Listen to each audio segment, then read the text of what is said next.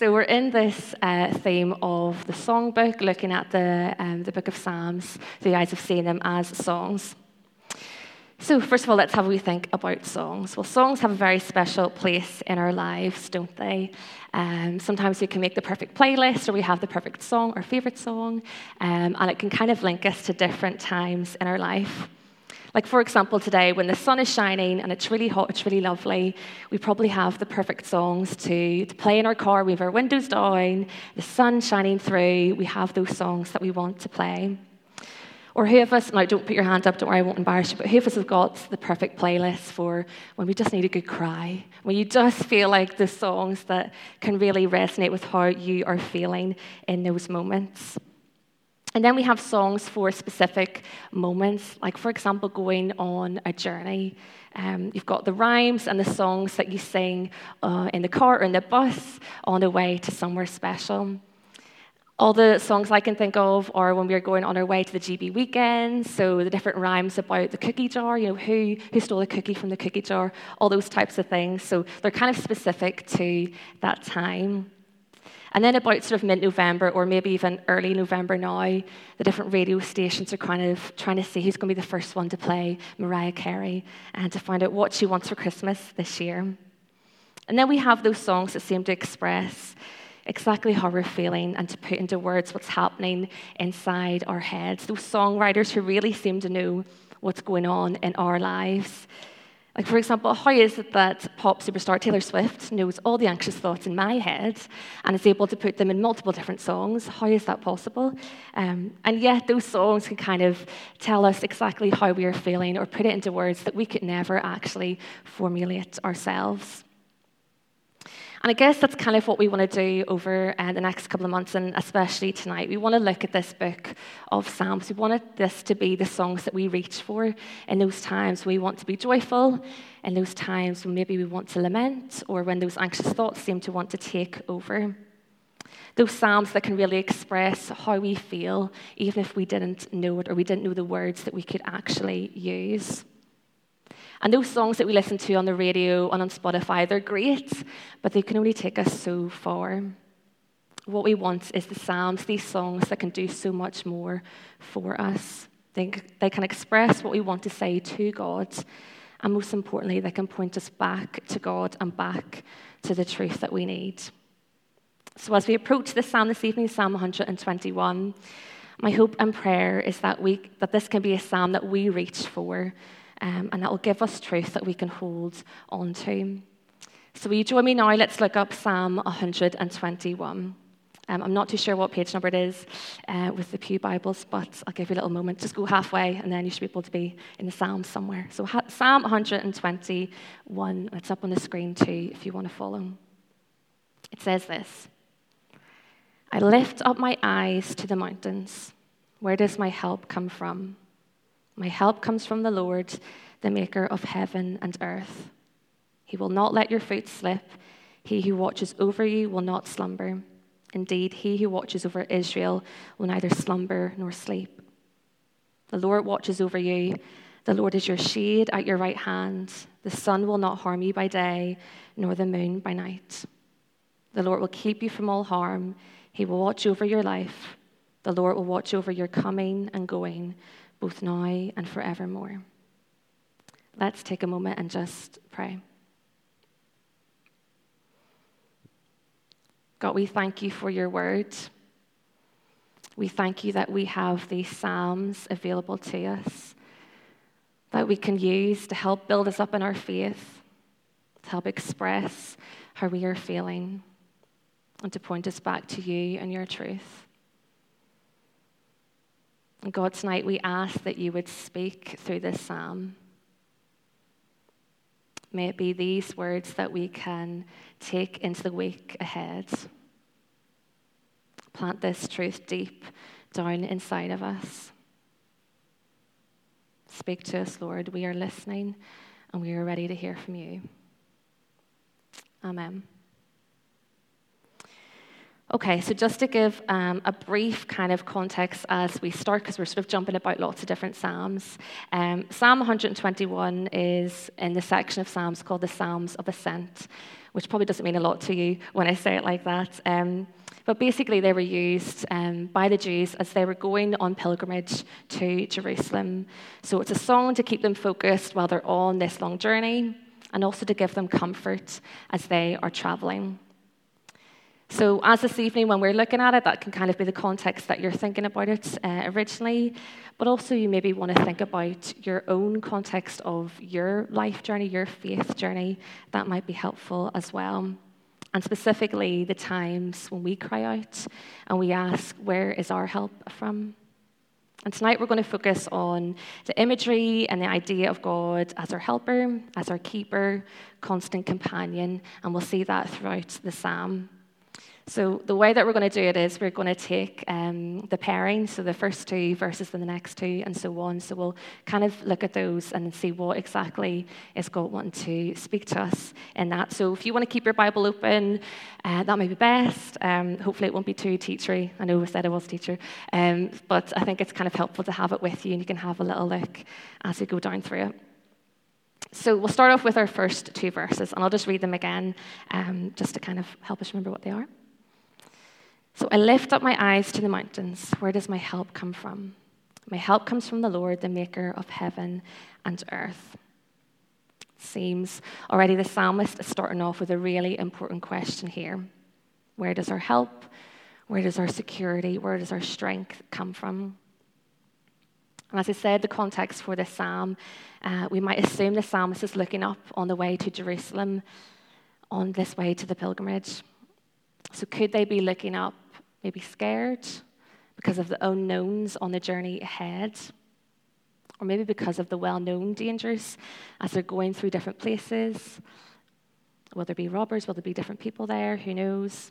So it could be an anxious, scared gaze as they look up, questioning where they're going to find help. Or perhaps, actually, it's more of a longing gaze as they look up to the hills and to the mountains.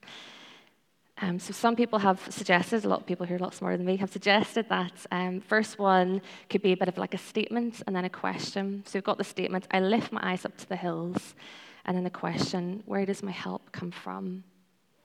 And that phrase about lifting your eyes up, in Hebrew, it actually just sort of means looking longingly or with desire.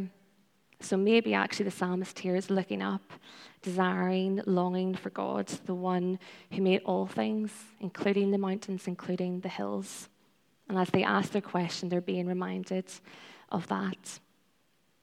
So by looking up at the hills, they're reminded that actually this same God who made all those things is also there to help them. A visual reminder that God is creator and God is ruler above all. It's almost kind of like looking through a camera lens. You've taken a photo of something, and it might seem really big when you start to look at it through the camera. And as you start to zoom out, you kind of see that actually, in context of everything else around it, it wasn't actually that big at all. And so already this psalmist is kind of doing that. Yes, those mountains look big, but as they kind of back out a little bit, zoom out, they see the God who is creator, who created those things, who is bigger and more powerful than any of those things. Maybe for you, you're thinking of the different problems that you're facing in life, and they seem really big. They seem like big mountains or big hills. But as we start to zoom out, we can actually see how big God is, how powerful he is. Our help doesn't come from the mountains, but from the one who created them. And when we're faced with these difficulties of life, we can be encouraged to hold on to the truth that our help is from the one who made all things, the all-powerful, all-creative God. And we're going to see that more as we go down through the psalm. So let's look at verse 3 and verse 4. It says, he will not let your foot slip. He who watches over you will not slumber. Indeed, he who watches over Israel will neither slumber nor sleep. So you might have noticed already it's kind of changing the person who's talking.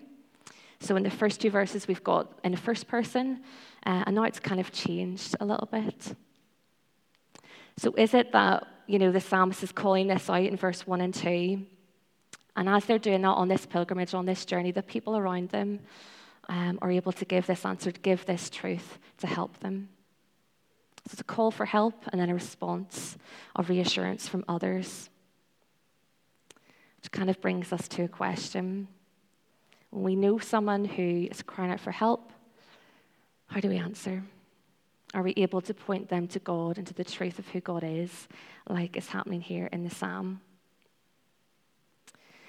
As I said already, I'm a secondary school teacher. I teach lots of different subjects, which would take far too long for me to kind of say tonight.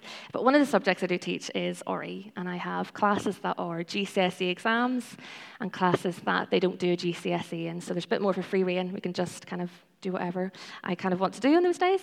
And at the moment, we've been looking through different books that we have. So we've got these small books that are about different people and their journeys of faith.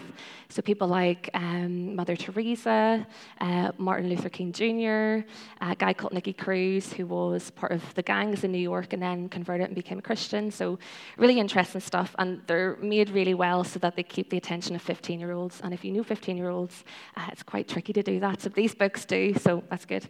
And in the past couple of weeks, we've been reading about a woman called Jackie Pullinger. Some of you might have know her name, you might have read her book, but that's kind of what we've been looking at, her story. So she is a missionary who went off to Hong Kong, and specifically she was in a place called the Walled City. And in this place, there were really high rates of poverty, of crime, and drug addiction, all kind of interlinked with each other, all those different issues. And so she was trying to help the people there, specifically the boys and the men who are addicted to drugs. And what I found so interesting in the past week is that as we're reading it, people were coming up to her and asking her for help. And each time in this book, as we're reading it, it says that she points them and tells them who God is and that he is their help. So she is helping these people. They're being freed from the addiction of drugs. They go tell other people. Different leaders, different gangs come actually and ask for her help. But each time, she doesn't take the glory for herself. Yes, she prays for them and she encourages them, but she points them to who God is. And I just thought it was so interesting and so amazing that is what she wanted to do, that when people were crying for help, her immediate response is to tell them about God and that he is their helper. Now, hear me out. I'm not saying that we should avoid professionals or anything like that because they are so needed, and I would definitely recommend that, of course. But let's not neglect to also realize that God is our help too, and that we can point people and make sure that they know that God is their helper. So the question is, could we be like the psalmist or the friends of the psalmist, or like Jackie? And when others cry out for help, could we say, but God is our helper too. That is our source, and that is the truth that we have. So possibly in this psalm, it was the people around the psalmist saying this, but maybe also it was the psalmist speaking out to themselves or out over themselves, speaking truth. As we look to the dangers of the known and the unknown of our lives, let's not let our imaginations write the narrative. We don't want to stay in the anxious thoughts, but we need to hold them against the truth. We, and I'm talking especially to myself here, need to ask the question, is it my imagination coming to a false conclusion, or is there some truth to look at instead? If you know me, or if you don't, here's a confession. This is get you a bit of an insight into my brain, the way it works. I'm over-imaginative. I have an overthinking tendency, paired with the fact that I'm definitely a pathological people pleaser. So it's great fun up in here, and all the anxious thoughts are, running wild, especially when it comes to different things. And I am far too quick at painting a false narrative when it comes to different situations. Too easily kind of picking apart things or, coming to my own conclusion about different situations. Thoughts like, but they're not actually your friends. Sure, they just invite you because they invite everybody else. Or, well, they only asked you to do that so they could tick a box or blah, blah, blah. Maybe you have the same kind of thoughts like me too. And I say that not so I can get a free counselling session right now and sort of splur it out at you. I say it because maybe you have that kind of tendency too. Maybe you have those thoughts. as well. And sometimes they can come at different points in our life, can't they? And they can kind of just go a little bit mad as they spiral into all those false conclusions, false narratives.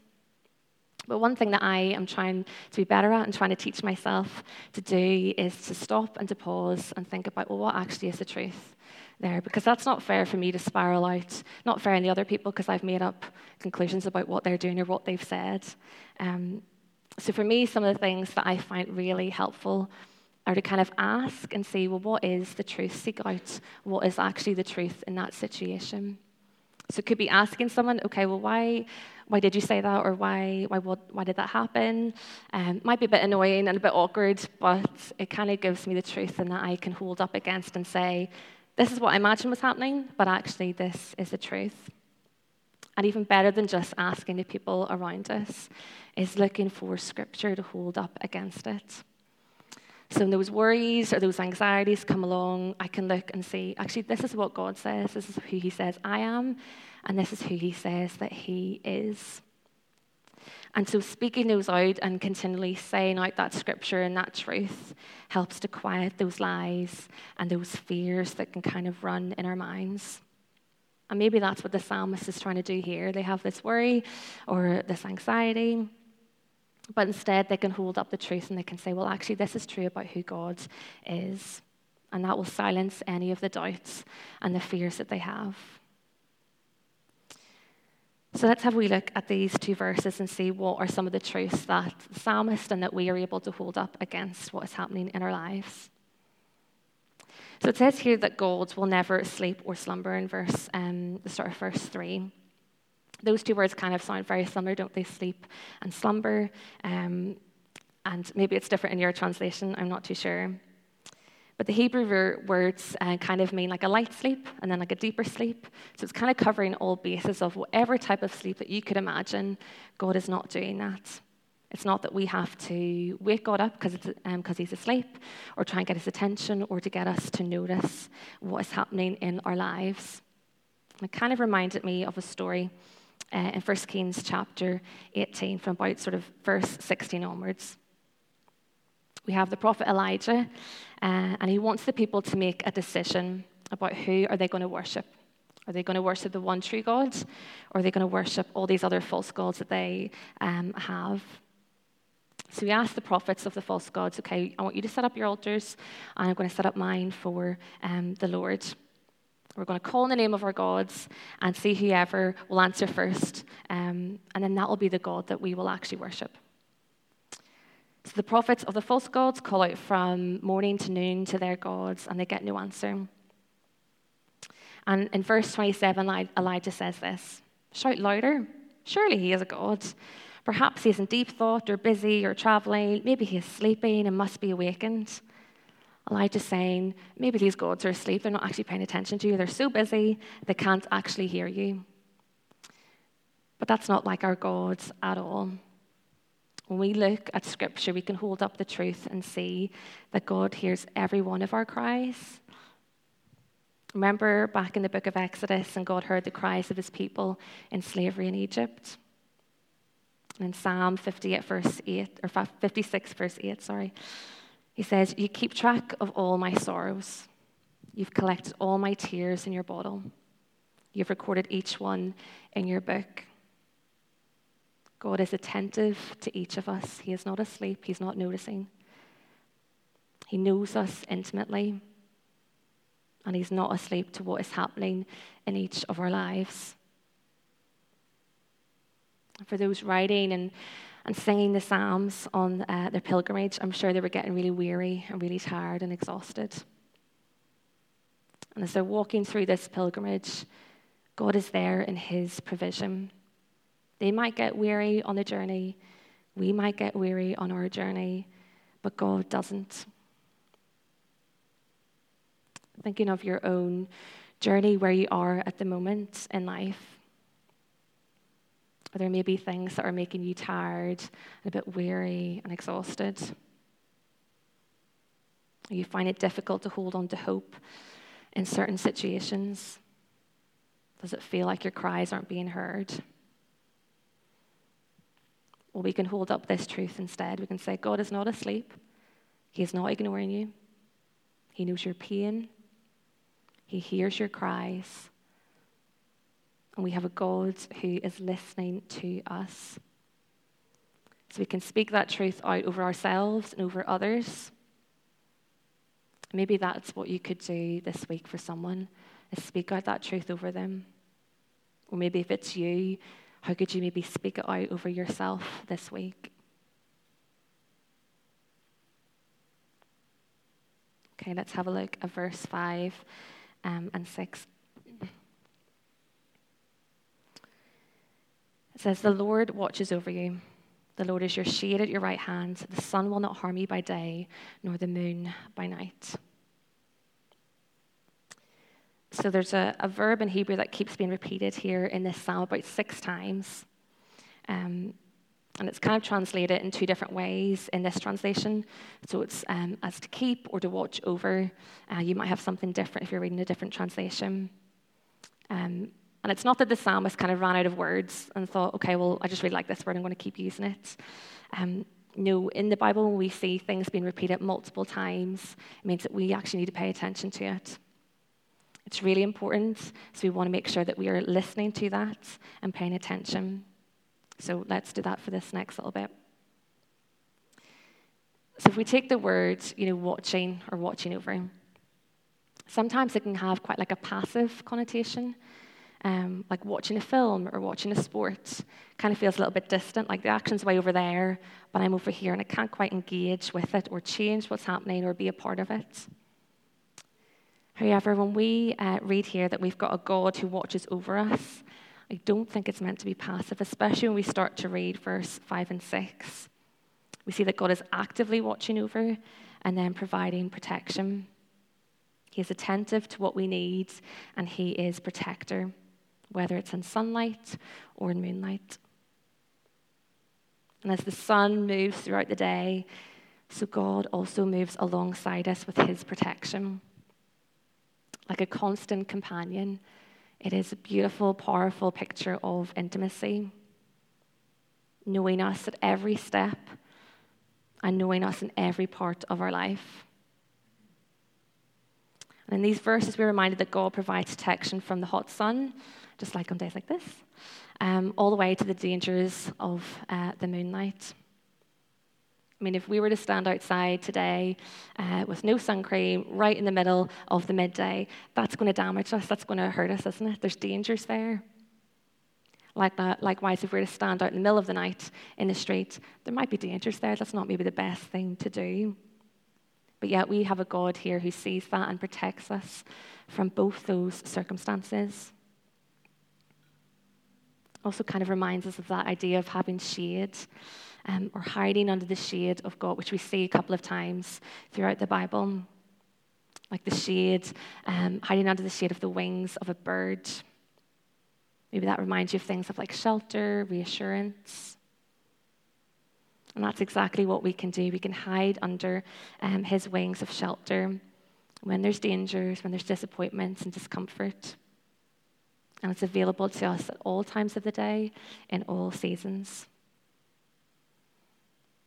So the dangers of this life can be unexpected and unknown, but the safety and security is certain.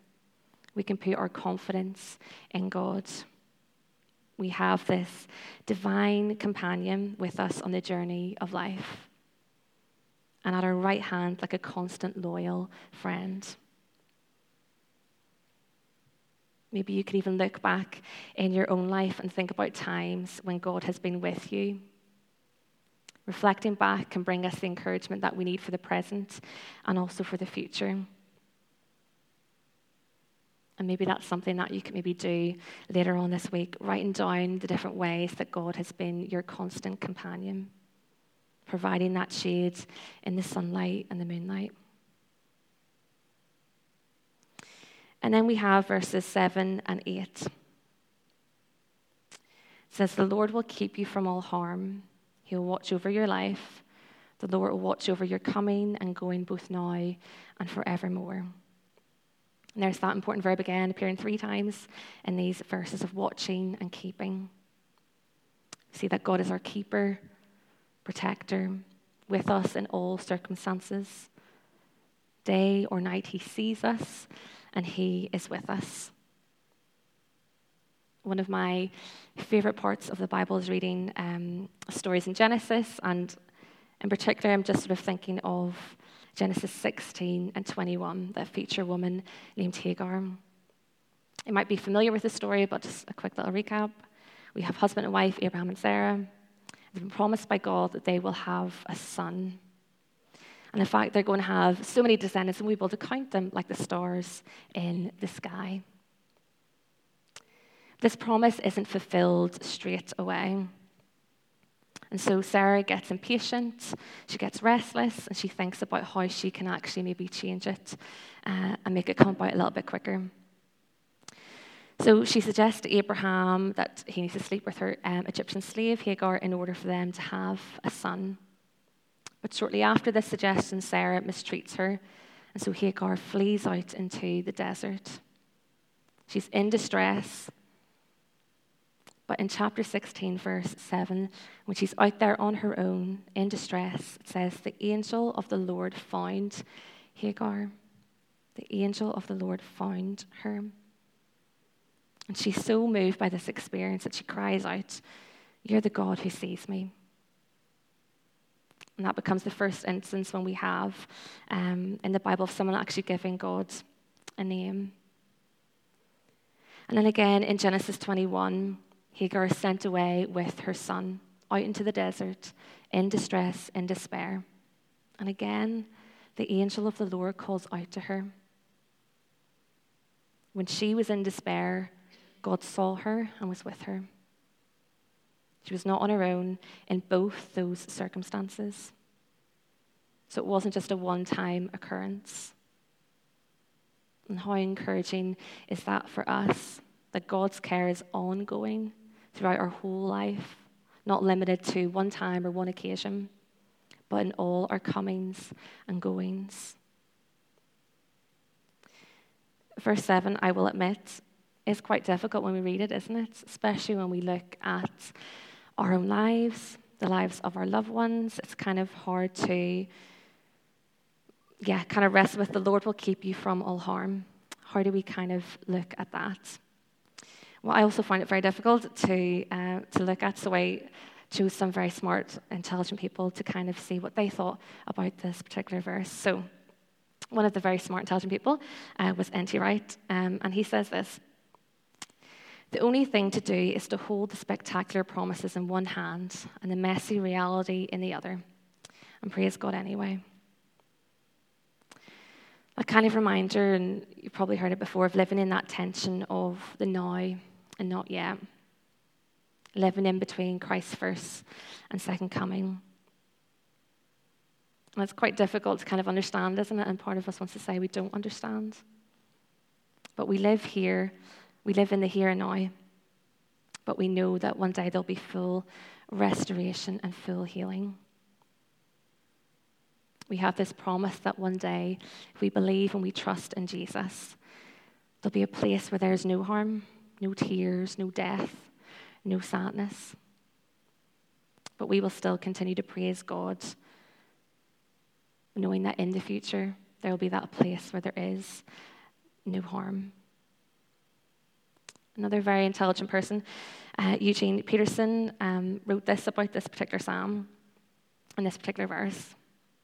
He says, the promise of the psalm, and both Hebrews and Christians have always read it in this way, is not that we shall never stub our toes, but that no injury, no illness, no accident, no distress will have evil power over us.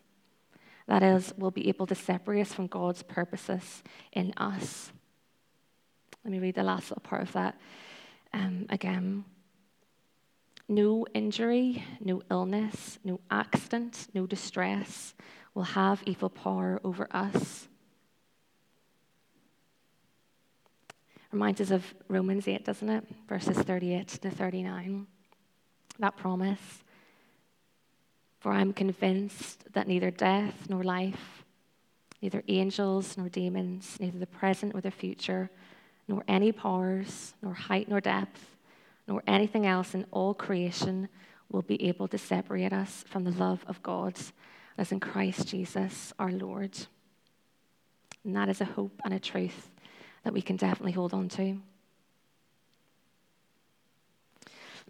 So as we've come to sort of the end of verse 7 and 8, kind of goes full circle back up to verse 1 again.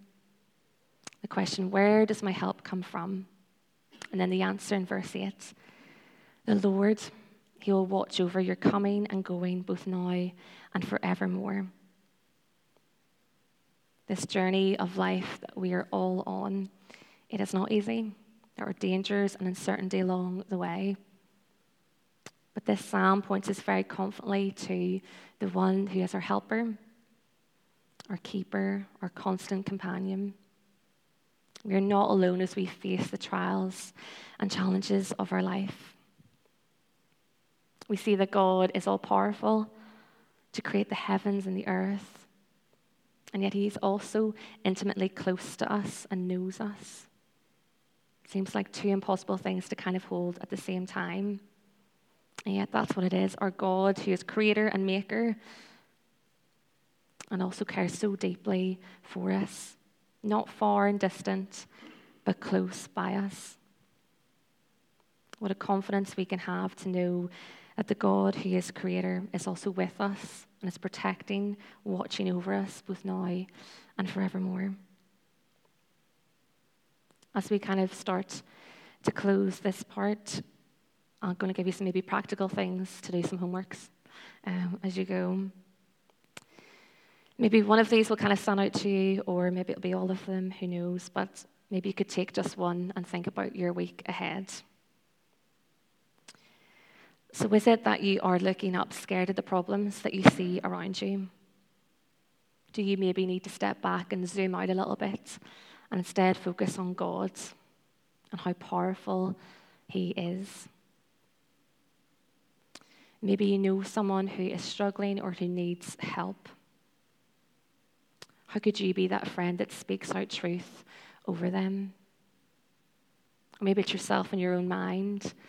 What truths do you want to speak out over yourself? Maybe spend some time in Scripture this week. Which one specifically do you need to just hold on to?